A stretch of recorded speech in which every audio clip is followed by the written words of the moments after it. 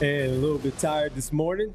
Is it the morning? Is it still it's the morning? Afternoon, buddy. You better wake the hell up. Oh, man, I guess we had to wake up, and we got these great bagels on the table, the cups, all of it. But, hey, we are here even after a tough night last night as the Sixers dropped their fourth in a row. But, of course, the big story, Joel Embiid injuring his knee yet again, and it seems waiting an MRI. We're here to talk about it all with you here on the PHLY Sixers podcast alongside my partners, as always, Derek Bodner, Kyle Newbeck. I'm Devon Givens, Bree producing. All of you in the chat already viewing on YouTube.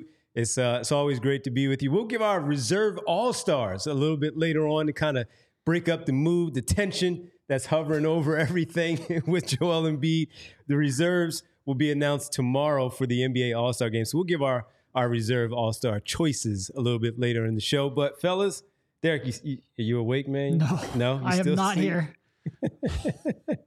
Hey, Kyle, good afternoon. Good morning. Man, we already got people who are specifically creating usernames dedicated to me. Yes. And I feel like it says a lot more about you than it does about me. So go look in the mirror and think about what you've done. All right, who's in there talking junk? I mean, his name is literally Kyle is a loser. It's not hard to figure out which one he's talking about. I see it. There it is. Kyle, he is not a loser. Listen, man, the Denver By the way, people. I don't disagree with the guy in the chat, just for different reasons. Listen, man, the Denver people finally found the discussion that Derek and I had the other night where I spent most of it giving the Nuggets and the organization an abundance of credit, and you just got people coming in here mad about it and coming to my Twitter mentions mad about it, trying to get me fired because I said the team is good and you are not. Because you know what? Bagels & Co. isn't going to know the difference between their view and anybody else's view. Listen, Come on in, buddy. Yeah, anyway, no reason to give that kind of stuff that much attention. So how are we all feeling today? I know Well, here's how I feel. Let me start first because let me say this first because any of you coming at Kyle because of what he said, you come at all of us on this one. So just take that for what it is. So if you come at Kyle, you're coming at all of us on this show. Even if we differ, I'm not going to let you come at my partner like that. So that's what it's going to be. Let's have at it. We will be here 5 days a week. We'll come at you all. Sure, we don't know what the finals and all that stuff is going to look like. And things don't look great right now. But hey, you come at Kyle, you come at us all. Just bottom line. Let's just set that straight now. I'm fine. Right Again, I'll join you if the attack is for the right thing, but it's not. It's not. Oh, I just listen. The more important thing, which we basically unloaded the clip on last night, is that we're waiting to hear if Joel is. I guess the question is not whether he's healthy. It's how hurt, how injured is he? Yeah. And my understanding at this point, the MRI and the diagnosis, all that is going to come at some point today. Whether that timing lines up for us to actually talk about it on the show, that part is less clear. But the question that we asked to open the show, is it time for panic? And if you're asking me, I think it's probably appropriate to panic regardless of, even if they were to say this is a 2 week and out, he's out through the All-Star break, whatever you want to say. And it's not necessarily a long-term need surgery, tore something kind of deal. I do think that this just is another thing that clouds your perspective, your judgment heading into the deadline, a deadline that we already all sat here and said, this is a really important deadline, not just for this season, but potentially like the future of the franchise. I know it's deep in the past at this point, at least deep in the past, the way we think about time in 2024. This was last offseason, toward the end of last offseason, where Joel alluded to the idea of playing elsewhere. And look, we're at the point now, we had arguments in the chat at 1 a.m. last night between people who want to just move on from Joel and the people who are ride or die. And rabid Sixers fans, by the way. People who love this team, who are locked in on every show, so on and so forth. So that is something that we have not really thought about in a while. The team has been good enough that we haven't had to. But that has been part of the calculus going into the deadline, right? Like we all sit here and say, if this year doesn't go well with that in the background and with Joel heading into his 30s, at some point, he might wake up one day, assuming that he's healthy, and say, I'm looking for a different chance. I don't want to be here anymore. So that part has always been looming over everything. And then you just factor in like they're very good, and he's had an insane, elite, all-time historic scoring season. But we all probably agree they don't have enough, but we don't know that there's somebody available who's going to really move the needle. And now you just throw the injury component on top of all that. That makes it borderline impossible for us to sit here and say a week and a day before the deadline and say, I have complete clarity on what they should and what they have to do. To your point, is it time to panic? I wake up in a perpetual state of panic. So I'm always at that level. But yes, there is so much pressure. And look, I don't even really want to give too much. You brought up last summer his comments. I've never gotten the indication that he is anywhere close to making that kind of a move. I don't think the Sixers should entertain moving on from Embiid. I want to sort of like temper some of that maybe worst case scenario talk right here.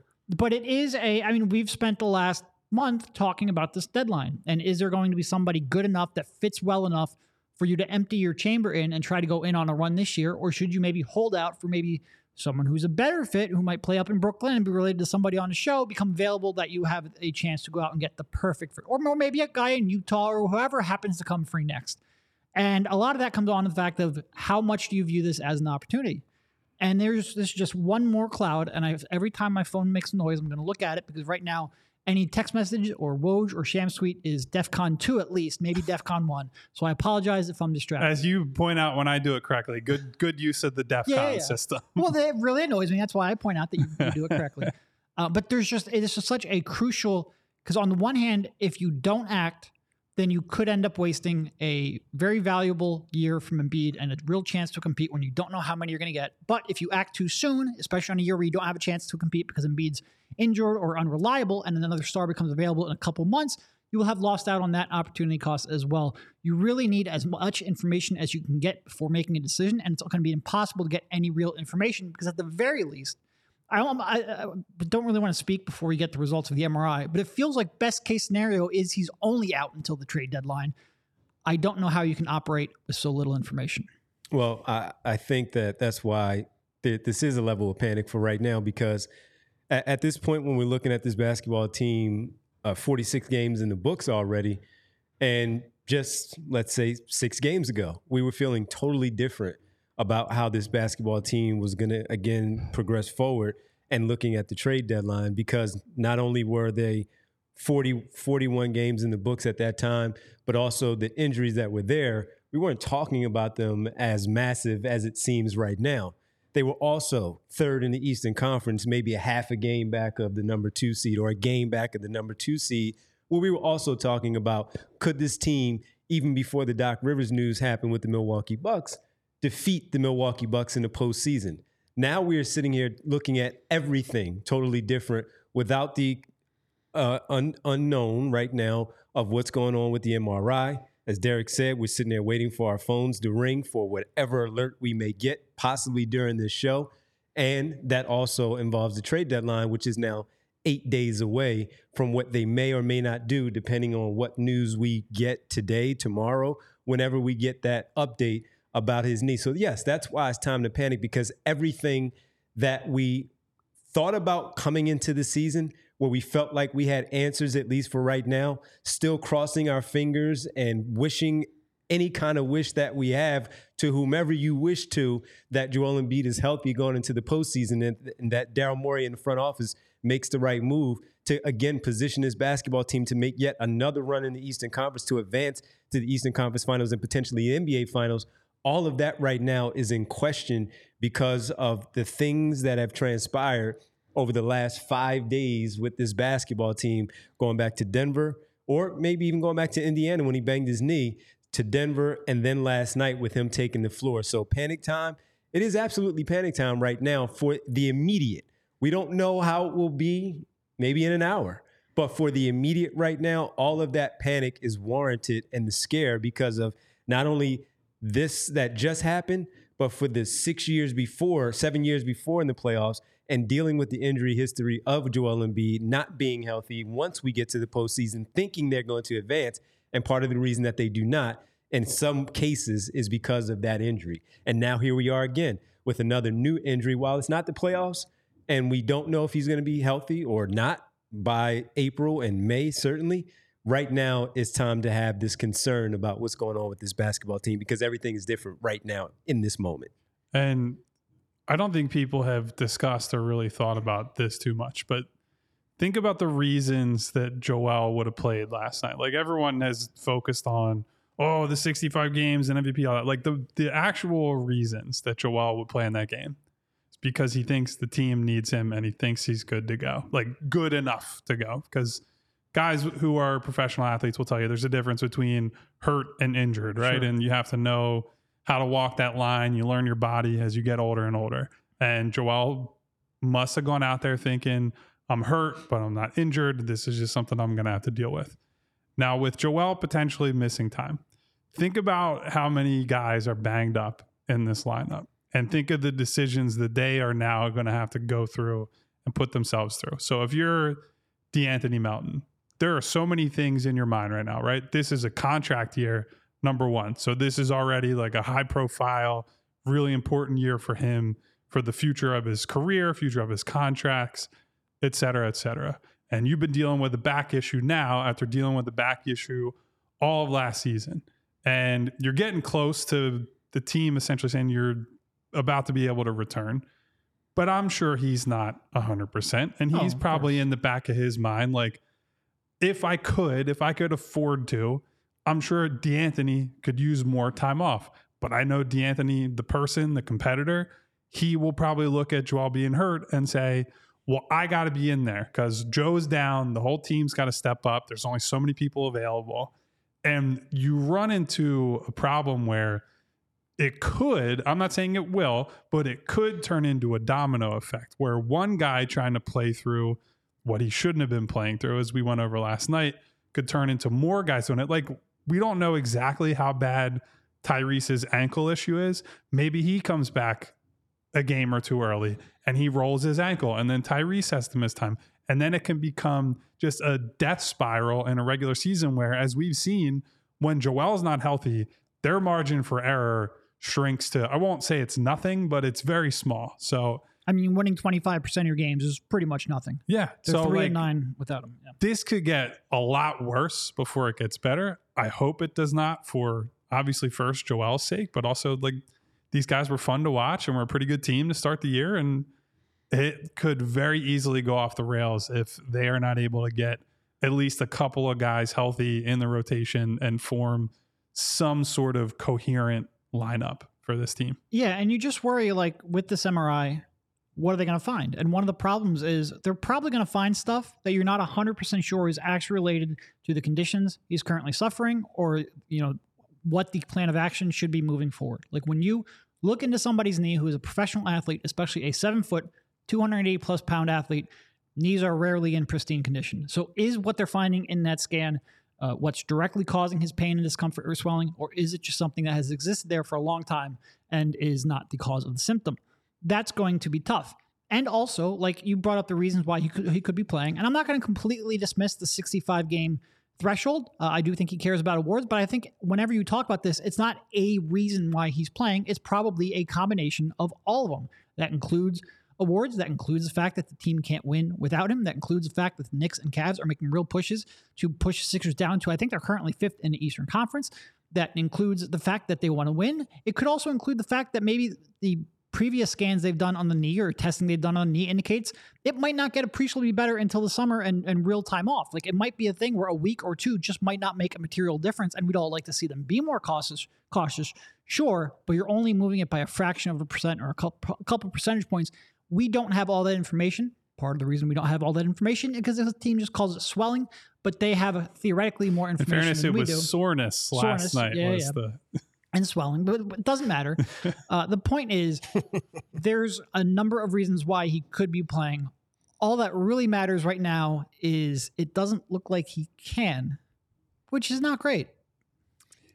So he needs to sit out for a while. And as he sits out for a while and we come back on the other side, we'll talk a little bit more about what this team potentially could look like going forward. Derek talked about the Sixers right now. They're tied for 5th with the Cleveland Cavaliers in the Eastern Conference. And as I said earlier, it's not something that we were discussing 5 games ago. And right now, here we are. And that may change if he's going to be out for an extended period of time. DeAnthony Melton, Tyrese Maxey, and all the other injuries combined. We'll get into that in just a little bit once we come back. Guys, I don't know if you noticed the bounty of bagels that are sitting on the table in front of us, as well as the cups of, we'll say coffee, because we had the option for coffee, but I think there might have been a switch out to water for at least one or two of us here at the set. But our good friends at Bagels & Co. showed out for us, and they will for you too, because they offer huge Brooklyn-style bagels made right here in Philadelphia. Look how big these bagels are. Look at those are pretty damn big. I don't know. I probably can't zoom in on those with the current setup, but those are some big guys, and they're made right here in Philadelphia. I eat bagels several days a week, and Bagels & Co. offers an average of around 15 to 20 types of bagels that rotate seasonally. They have themed bagels. As you can see, we got poppy, sesame, everything. I believe that's a cheddar, maybe like a variation of cheddar. I see cinnamon raisin. I see blueberry. I see a plain. They got all kinds of stuff. Can I have that cinnamon raisin one? You can definitely have the cinnamon raisin. That's not normally in my wheelhouse. That's like a dessert bagel if those exist. And guys, if you want to throw some cream cheese on your bagels like I do, they offer 30 different flavors of cream cheese at Bagels & Co. And they rotate those all throughout the year. So different time of the year, you might get something different. They also do themed cream cheeses. I almost always trip over themed cream cheese for whatever reason. All the local sports teams got them. That includes the Sixers. Maybe they can sprinkle some good vibes into the Sixers cream cheese right now as a get well soon message to Joel Embiid. And just as important as all that variety is the affordability, because Bagels & Co. has kept their prices down so that you can be an everyday customer, not just someone who comes in for a weekend splurge. They offer premium coffee at a superior price to most national brands and chains. I think that's excellent. So for the best Brooklyn-style bagels made right here in Philadelphia, head to www.thebagelsandco.com/store-locator to find the closest Bagels & Co. near you. And I believe you might see me at a few of those locations quite soon from something I was told earlier today, but that's a story for another day. Well, and after you fill up on the bagel and you're sitting down and you're feeling good and you want to go to a game or some sort of event, hey, I have a place for you, and that's Game Time, folks. Make sure buying tickets, as you know, from your favorite events, they shouldn't be stressful at all. And if you find yourself in that place, I have the place for you, because Game Time is the fast and easy way to buy tickets for all sports, music, comedy, theater, and more, with killer deals on last-minute tickets and their best price guarantee. You can stop stressing over the tickets and start getting hyped for all the fun that you'll have. Images of the seat views when you check them out on the app is very convenient to see. Make sure you're not restricted from seeing the field of play or the play that you're looking at the theater, whatever it is. Flash deals on those last-minute tickets. Easy to find and buy tickets for every kind of event in your area. Lowest price guarantee, event cancellation protection, job loss protection, etc. as well. So forget planning months in advance. Game Time is the place for last-minute tickets. Has deals on tickets right up to the day of the event. Get exclusive flash deals on tickets for football, basketball, baseball is back soon, concerts, comedy, theater, and more. The Game Time guarantee means you'll always get the best price. And if you find tickets in the same section and row for less, Game Time will credit you 110% of the difference. So a lot of people coming at me already about Saturday. Do your job, Devon. Get in there. Start putting the pressure on. Well, you can be in the building yourself on Saturday and make noise behind the bench and say what you need to say. Just don't get too personal, because then I might get offended. And in that case, I have to ask you to stop. But if you do want to be in the building because you do want to put that pressure on maybe the general manager be in the building and tell them that who you want, snag the tickets without the stress with Game Time. Download the Game Time app, create an account, use code PHLY for $20 off of your first purchase. Download the Game Time app, create an account. And again, use code PHLY for $20 off your first purchase. Terms apply. Make sure you download Game Time today. Last minute tickets, lowest price, guaranteed. All right. As we look at and await and find out, and we don't know if it's going to happen during this time, but we'll see. And we'll all find out. We'll have our opinion on how they should move forward. But right now, the Sixers are 29-17. They've lost 4 games in a row, and things are looking pretty good pretty simple for this basketball team It was only right 8 now. days ago they dropped 70 points in an NBA game. Feels like a lifetime. Feels like a This long road time trip ago. has been just a massacre. It has been. Just awful. It has been. So here we are with the potential that they could go winless on this trip, taking on the Jazz tomorrow night. But with that being said, as we look at this team right now, guys, and with the unknown about it, they are. It may not be nothing right now, but they are at this point tied for fourth in the Eastern Conference standings with the Cleveland Cavaliers. It's both 7 games back, a game back of the New York Knicks, who have won 8 games in a row. The Cleveland Cavaliers have won 9 of their last 10, and they're playing very well. Sixers were at that point. But right now, when we look at this, let's say he has to sit out a little bit and Maxey is back, Melton comes back at some point, and we don't know what the move is. But how much faith do you have in this team as a lower seed if Embiid does come back later on, healthy enough to play in the playoffs, but not having that home court advantage that we talk about, them being in the top 3 before, even mentioning them taking on a Milwaukee or Boston team where you're not afraid. But again, these things change with something like this when you're a lower seed. No, look, if you can tell me that you're going into the playoffs with a healthy Embiid, a healthy Maxey, there's only one team in East that you really fear, and that's Boston. So you don't want to drop to, where you'd be playing them in the first round. Outside of that, I don't really care if you play the Bucks in the first round or the second round. Either way, you're going to have to beat them. Really, 1 through 6, the East is real tough and real deep. I don't worry about seeding, again, with the exception of falling all the way down, we'd be playing Celtics in the first round. I don't worry about seeding almost at all. They're going to have to beat some good teams if they want to get where they want to go. In order to beat good teams, they're going to have a healthy Embiid. That is absolutely priority 1, 2, 3, and 4.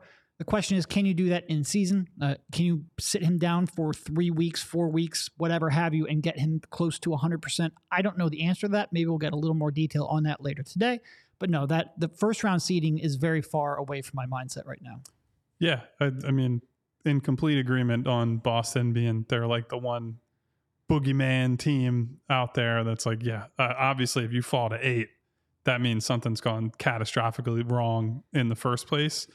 Really, it's just about how long you can avoid the Boston matchup in general. I think they've probably earned that right to be considered the prohibitive favorite to come out of the East. I think the teams that they like, it's obviously worse for the Sixers if they have to play early a Milwaukee, the Knicks with the way they're playing, even the Cavs, who like the scary thing. I think if you're someone who believes the Sixers need to try to push for the 2 seed, which is where I was at prior to all this stuff happening. The scary thing about the Cavs being as good as they've been is they've been super banged up, right? Like Garland's been out and is out for a while. Mobley's been out. He's close to returning. They could get those guys back. And with whatever they've figured out with Mitchell, Jared Allen, Strus, and the rest of these guys, they could potentially run off even more wins and solidify their position toward the top of the conference. And I think Bickerstaff's done a good job to show like, hey, if we're down a couple important guys, we can still get it done here. So that would worry me. Brunson has obviously been awesome in New York. OG's been a big addition. I think they could, even if you say, hey, they're going to come down a little bit off of the post-trade high, I still think they're going to be very good. Like their defensive floor now gives them a great chance to win on any given night. And then you got good options elsewhere. And man, they still have the ability to make another move. Well, that's it. And I said it when they made the OG trade is like the best part about that deal for them, other than getting OG, is they saved most of the premium chips in terms of picks that they could flip for another big time guy. And the thing is, most of those picks are in this year's draft, right? So I think they're heavily incentivized to make a move now because you're going to have to use those. I don't know if all of them, but a lot of them, yeah. But anyway, so those are good, tough teams you wouldn't want to see in the first round. Like obviously if you could play, I don't even know who's going to make it out of like the East play-in and then Orlando. If you could play but I think Orlando probably settles in maybe more toward 8. We'll see how the rest of the season goes. But yeah, if you could play a young team like that rather than a Cleveland, a New York, a Milwaukee, that's obviously preferable. But at this point, with the way things are trending, I don't know that they're going to have that option. No, it doesn't seem that way. And then you have to worry about the current personnel without knowing the Embiid part, and then you look at not knowing what happens at the trade deadline, Maxey is Maxey, and we've seen Maxey carry them in certain games where he can win you games, and you have the supporting cast that can play a certain way. And look, a lot of fans like the way that they play with Embiid not on the floor, right? Mm-hmm. That challenge of the way the ball moves and the off-ball cutting more so than the ball going into the middle of the floor and the dribble handoffs on either side of the floor for Embiid and Maxey or Harris or whoever it may be, the offense that they run so differently when he's not on the floor that there are people who like that. But with that, you don't know how far that will take you in the postseason against any of these more healthy basketball teams gearing up to stop Tyrese Maxey, where he's now the number one guy. And even not even to go that far into the playoffs, but more so getting to the playoffs, but him having to carry this team and keep them afloat with the other supporting cast while Embiid sits out, potentially nursing the injury, rehabbing the injury to get him right for the postseason. You just don't know. With the current group of players right now with Maxey as the head guy, is it sustainable enough with him and them to run an offense? And Nick Nurse is a veteran guy who can make his adjustments and tweaks to try to win games and make sure you just pile up a couple of wins to make sure you stay in a certain area. But that's a totally different basketball team that we're talking about without the big fella on the floor. I want to apparently, and we all respect Brian Windhorst around here. Yeah, yes. He's a pretty good reporter. Windy today on SportsCenter, I believe that this was this afternoon, said, this is a direct quote, Embiid's injury is not going to affect the way they are going to approach the trade deadline. They are already expected to be one of the most active teams leading into next Thursday's deadline. Daryl Morey's got a team that has now lost 4 in a row, and now here's what I would say is the most noteworthy part. He's under a fair amount of pressure to do something to upgrade this team regardless of what this MRI shows. Well, that's stupid. If that's true, that's stupid. So, again, this is just what Brian Windhorst is reporting, but it does tie into something I've said on the show. I do think when you just look at there's the cap space and they're going to hammer that, like people connected to the team have a lot of incentive to push that. And because look, this time of year, every single person in the NBA is lying to some extent, right? Yes. Like they're pushing a message that they want to be public because they're all trying to play a leverage game with one another. And the Sixers one, even if they really believe cap space is a big weapon, they have all the incentive in the world to push that right now.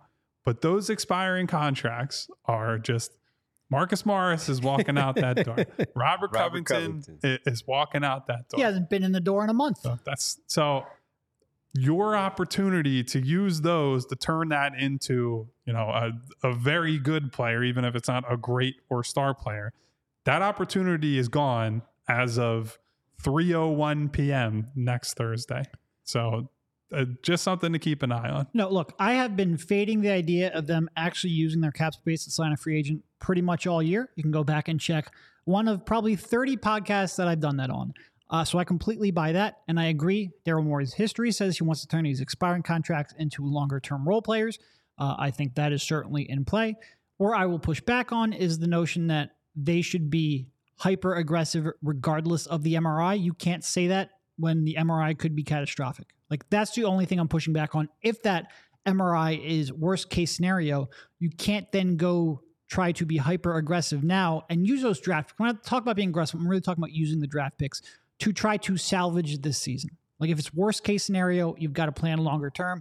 Use those limited draft picks that you have to trade in a more responsible manner. That's the only thing I'm pushing back on when I say that's nonsense. And again, to be clear, I'm not saying what Brian is saying is nonsense. I'm saying that idea, that philosophy that this MRI can't impact what they do at the deadline is wrong if Morey is actually getting pressure from above to do that.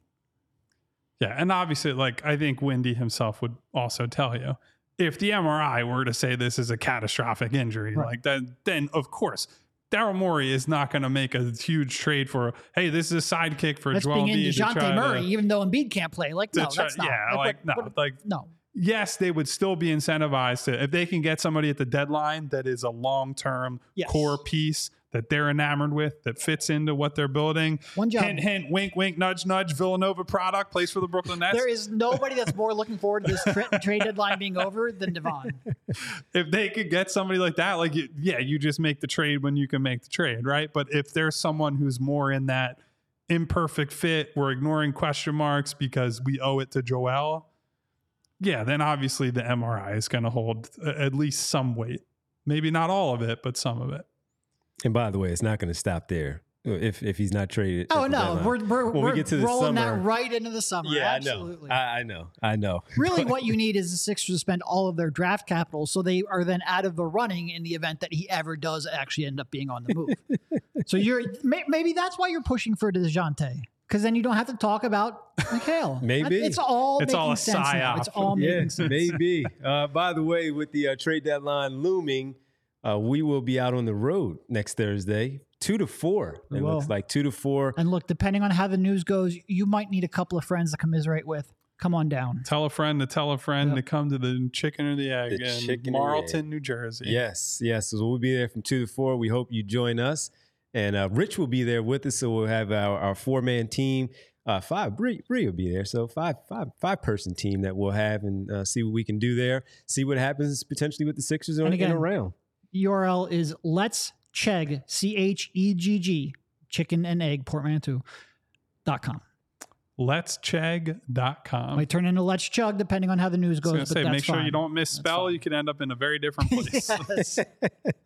So, by the way, Ash tells us again, 28-8 now with Joel Embiid, but those last 3 have trend, as he says. And Embiid playing hurt, they get beat by double digits all times. So 28-8 now with Embiid, as that record that Ash always updates, always gives us an update with. So again, we'll continue to monitor that and see where things go, and hopefully the guy it's not as bad. But as far as the trade deadline goes, you still believe he'll do something, because as you guys just talked about, simply not letting these contracts with big numbers where you could potentially get something back and maybe even have them for the postseason if your team is as healthy as possible going in. You don't want to just let that just pass by and not do anything. And it may not be as significant as you might have thought because things change, but with Brian Windhorst, and it's putting that information out there like that, it's very, very interesting to see now what other things might pop up, and certainly what ultimately happens next Thursday with the Sixers front office and what they do, may not do. And then the other part is when we start seeing, like we have already with these trades, some of these other names that we've discussed and maybe attached to the Sixers, if they are moved and we see what the return is or what they were sent out for, and of course we'll have that discussion of why didn't they do the same thing, or why wasn't that person acquired by the Sixers and giving up that package because of the money that could have been going out for Marcus Morris, Robert Covington. Who knows if Furkan Korkmaz finally gets his wish, showcasing last night, playing well. And so if those go down, of course, we'll be having those conversations ahead of time of why didn't the Sixers do it if they were not the team to actually get involved in those conversations.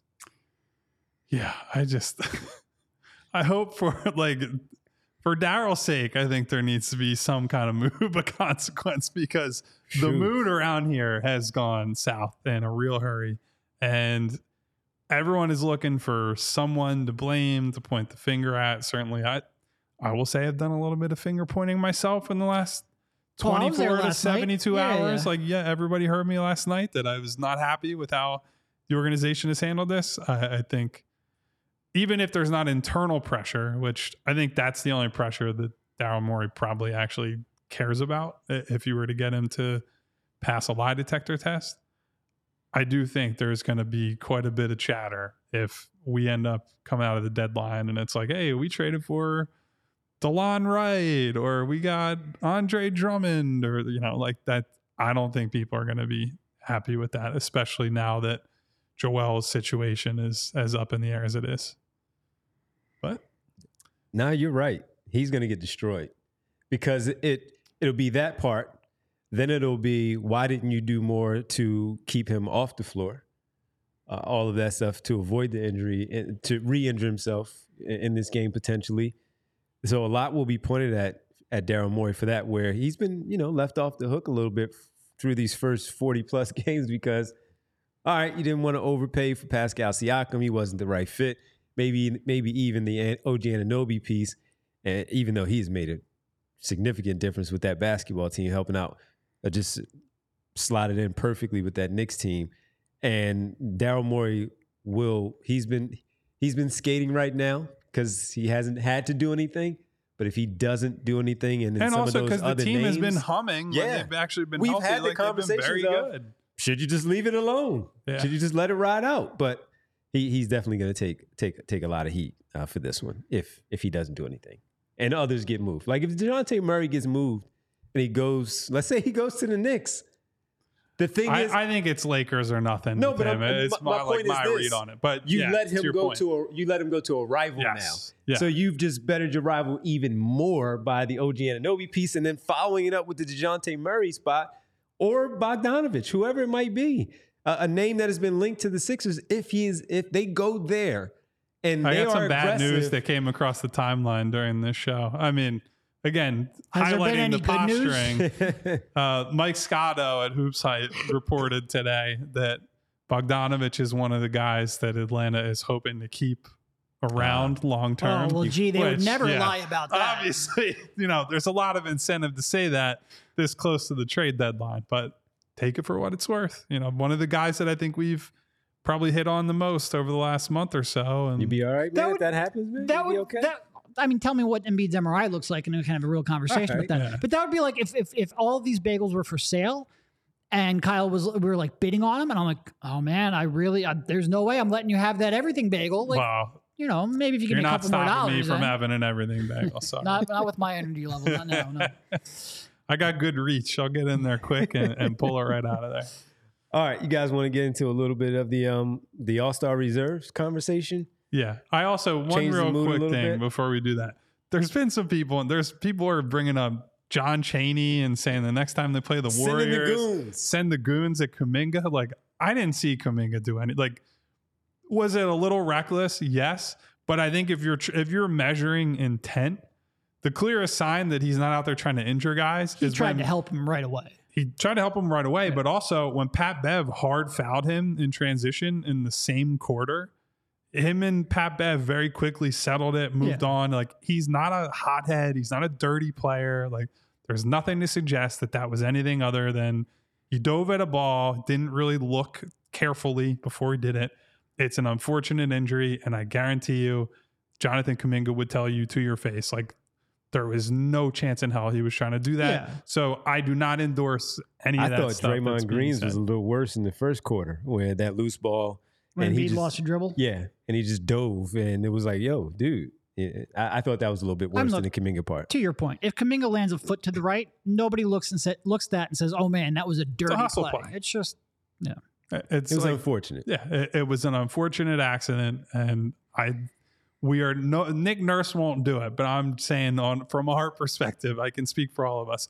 Nobody here is going to endorse, head hunting. Playing, have you ever had anybody land on your knee like that? Oh yeah. Well, my biggest ones came with football. I got a concussion in a pile like that. I separated a shoulder in a pile like that. So mostly from football, but yeah, sure. Collisions. I've had it in basketball once. Foot and ankle for me, although I never actually, knock on wood, suffered an ankle like a real ankle injury. You're not like me. Well, Rich Hoffman actually, he said he rolled his ankle bad back in the day, and once you do, it's hard to trust it. It's hard to trust. Yeah. So once I went to the lane and I got hit, going to the basket, got hit, fell backwards. Yeah. So the play was still going on, no foul call, anything. And as I'm laying on the floor trying to just get away from all the big people, doing whatever they're doing, someone fell and landed square on my knees, just all weight on my knees, and it's not fun. It's not good. Yeah. Yeah. So no, not good at all. All my major injuries have been foot injuries, so I sympathize with Joel's plight when he joined the league. Not quite. Mine weren't as bad as his, but those are not fun. So not like my Achilles and my ACL. No, I just broke mine 2 years ago. Jumped to try to deflect the pass, just landed wrong, and there it goes. Freaking happens. All right, let's get to the All-Stars. But nobody cares about my athletic career. So Yes, let's they do. talk about the people I who wanted to actually bring it have up it. for that reason. I care. You clap it up for Derek's career, just not the injuries. All right, the All-Star reserves are going to be announced on Thursday, and certainly here in Philadelphia, Joel Embiid announced the starter just last week, and the reserves announced tomorrow, which is February 1st, which is already here. It's in February already. How about that? Wild. And with that, we wanted to give hours before, because we don't have another full show. Tomorrow we'll be doing post-game after the announcement is already made. Sixers play tomorrow night. We'll be doing our post-game, of course. So with it, we wanted to give hours before they were announced. So you wanted to start off, Kyle, and give your... Oh, I got to go first? Am I going to make people mad on the internet again? Because it seems like I have a real knack for that. Well, you might as well keep it going, man. Days. You might as well keep it going. You want to start with the East? I'll start with the East. All right. So the easy ones for me were Jalen Brunson and Tyrese. I think Brunson is about as ironclad of a case as you can get at this point. Been the key guy there. Knicks have been awesome. Numbers are unassailable. Great. Tyrese, I probably don't have to sit here and make the all-star case for Tyrese Maxey. I will say was a little bit tougher as the shooting numbers have gone down and he's gone through some struggles, but I think body of work at this point, between the volume, efficiency, all that, like, still pretty damn good. But just on pure numbers, Trey is having a better season. Yeah. It's just one player wins that's games. That's factoring in, like, I'll spoil it. I did not have Trey Young in my reserves. A lot of that for the reason that, like, look, Trey's been great on an individual level, but I think the lack of team success is in some ways about him. I'm not saying that he's got a perfect team or that they couldn't upgrade the team in some ways so that it's more of a perfect Trey fit to win more games, but I think you can connect a lot of dots there. So Brunson and Maxey were the first two as far as the backcourt guys. I went with Jaylen Brown, Paolo Banchero, and Julius Randle. So we got two Knicks in there somehow. Those are my front court guys. And I went with Donovan Mitchell, who historically I have not been a huge fan of his for various reasons, like big producer, all that, but has his warts. Think he deserves a ton of credit for helping to keep that team afloat as they've lost those important guys we talked about earlier.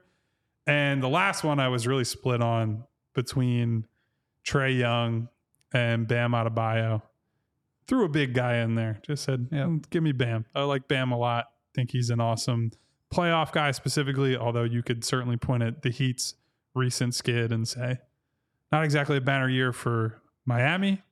Western Conference, a little bit easier. Went with Steph Curry, who him getting bounced out of the starters was surprising, but speaks to the year Shea is having. Mm-hmm. Devin Booker, Kawhi, Paul George, which, by the way, start paying attention to that Clippers team if you are not already, because they have been on an absolute heater.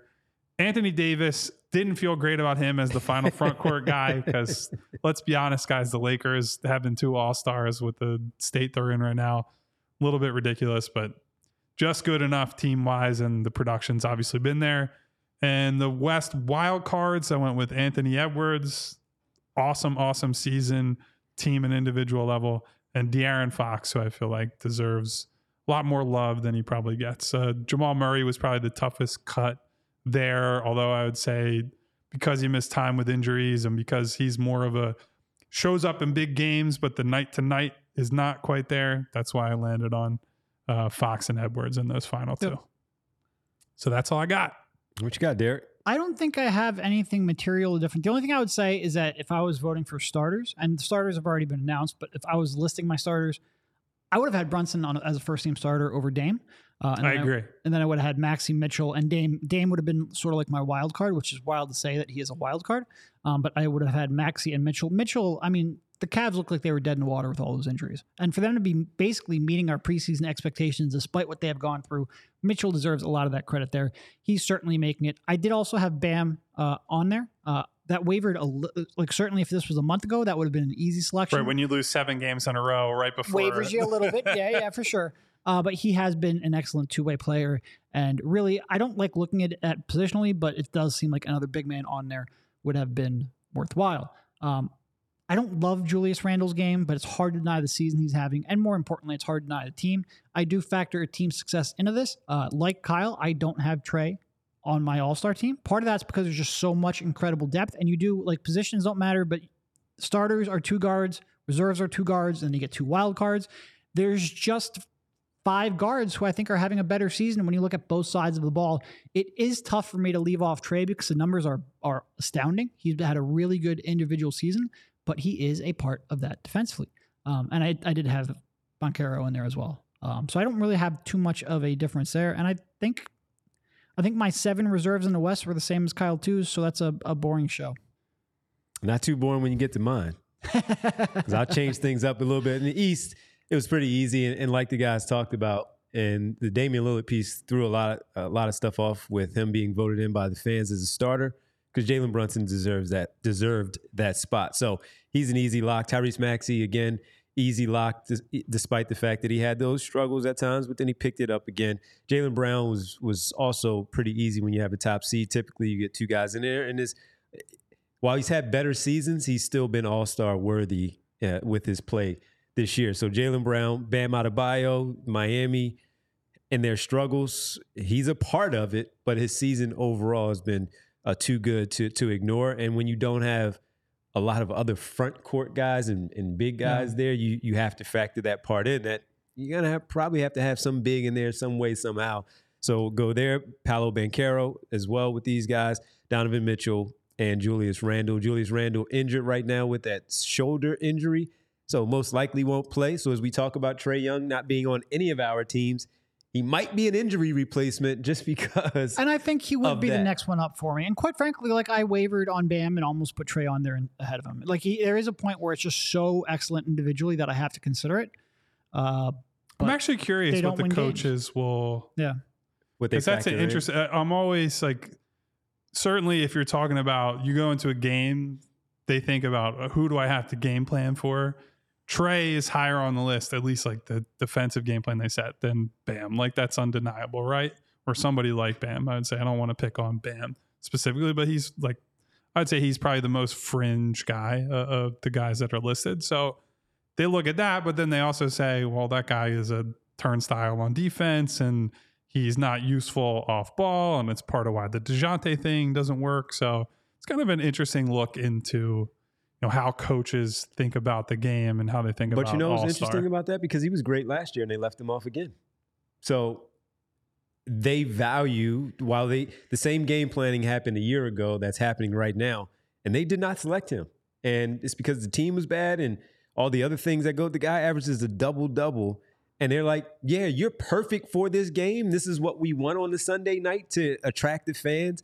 And he has a bunch of fans that love him, but they value something enough where they left him off last season, and I wouldn't be surprised if it happened again tomorrow night. Interesting thought from someone there.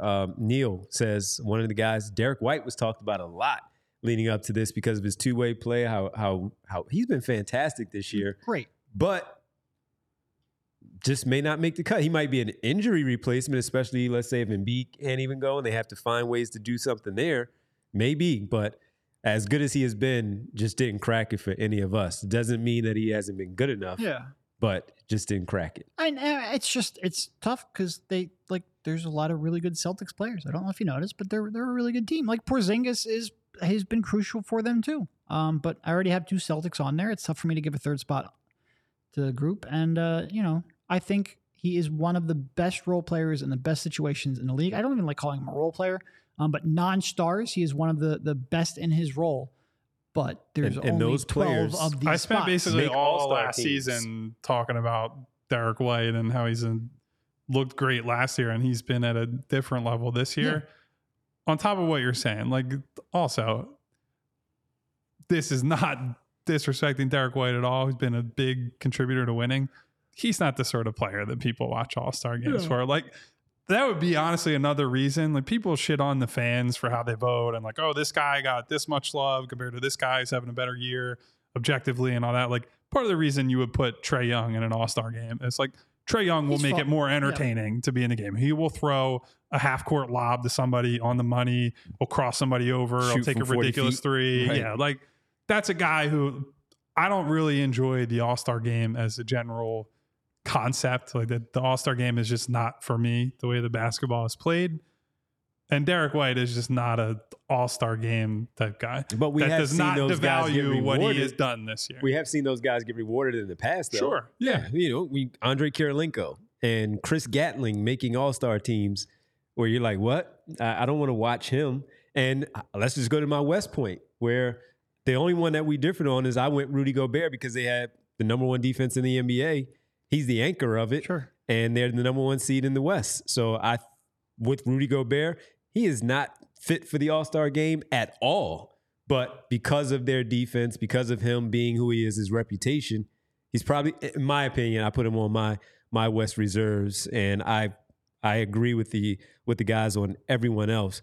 I even thought about Karl Anthony Towns because of the number one seed part and his scoring ability and what he has done as the number two scorer on that team. But I went with the defense of Rudy Gobert. So, Kyle, to your point again, yeah, I don't want to watch him in the All-Star game. They don't want to pass it to him. He's made a gigantic impact on that team, right? Like I will put my hand up and say, like, I mocked the Timberwolves, one for the trade, but two, how they looked most of last year. It was easy to say.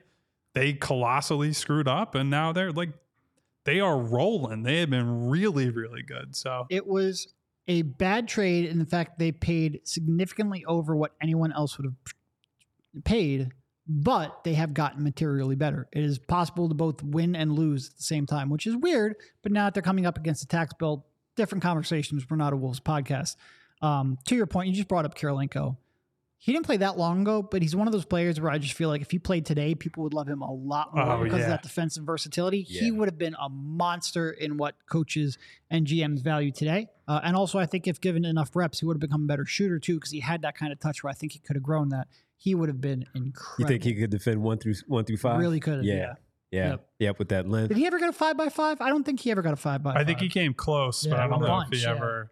But you bring up the 1 through 5. He genuinely could in today's NBA. Most of the guys who are said, they can defend 1 through 5 might be able to defend 3 positions. Yeah, it's one of the most misleading labels in the league currently, and it drives me crazy. And that's crazy. why you ask it about him. Yeah. Because you saw it then. Someone like Bam, I think is one of maybe 3 to 5, even 5 might be a lot. He's probably like 3 guys.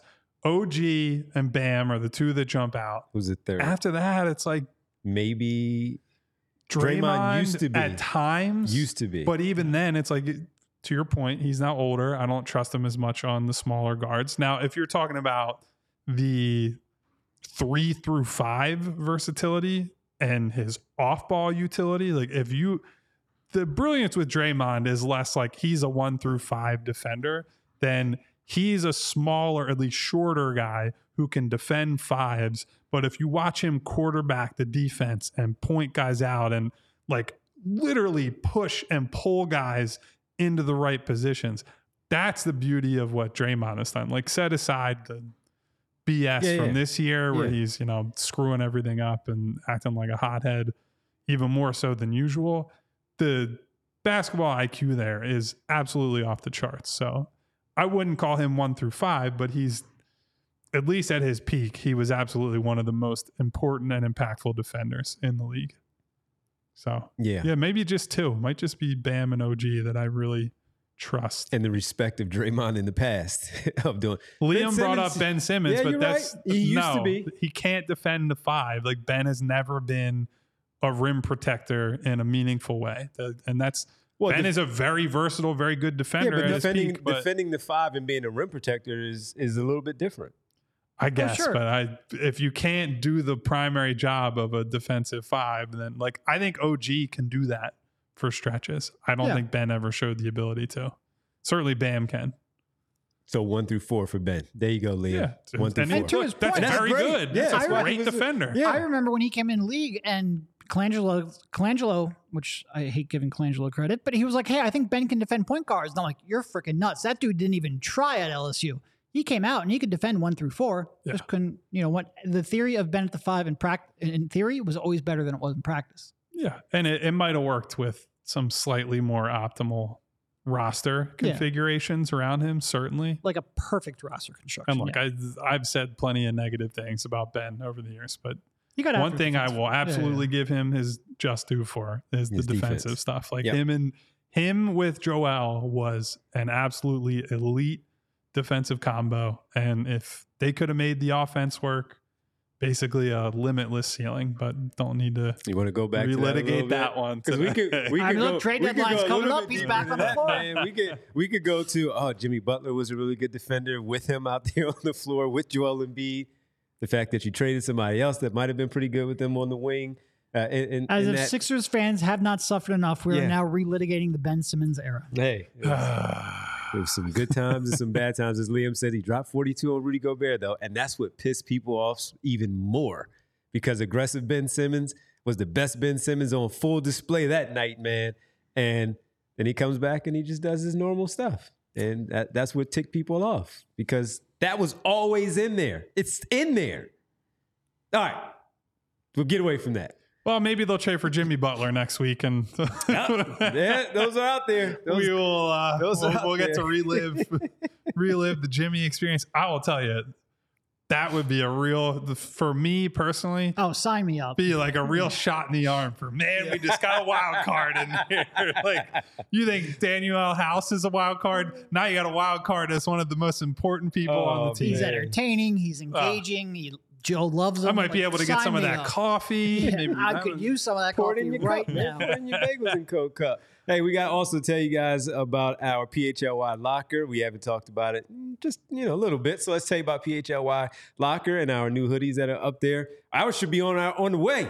Get the new hoodies and the hats. I'm waiting. You waiting on it? All right, we're waiting on. Let's tell people about them. And that is the new hoodies. Of course, our show hoodie, the PHLY Sixers hoodie is in the royal blue with the logo on the left side of the chest, on the back as well. Football season is over for the Birds, but doesn't mean that show is not great with Zach and Bo. PHLY football hoodie there as well, and it's a Philly thing.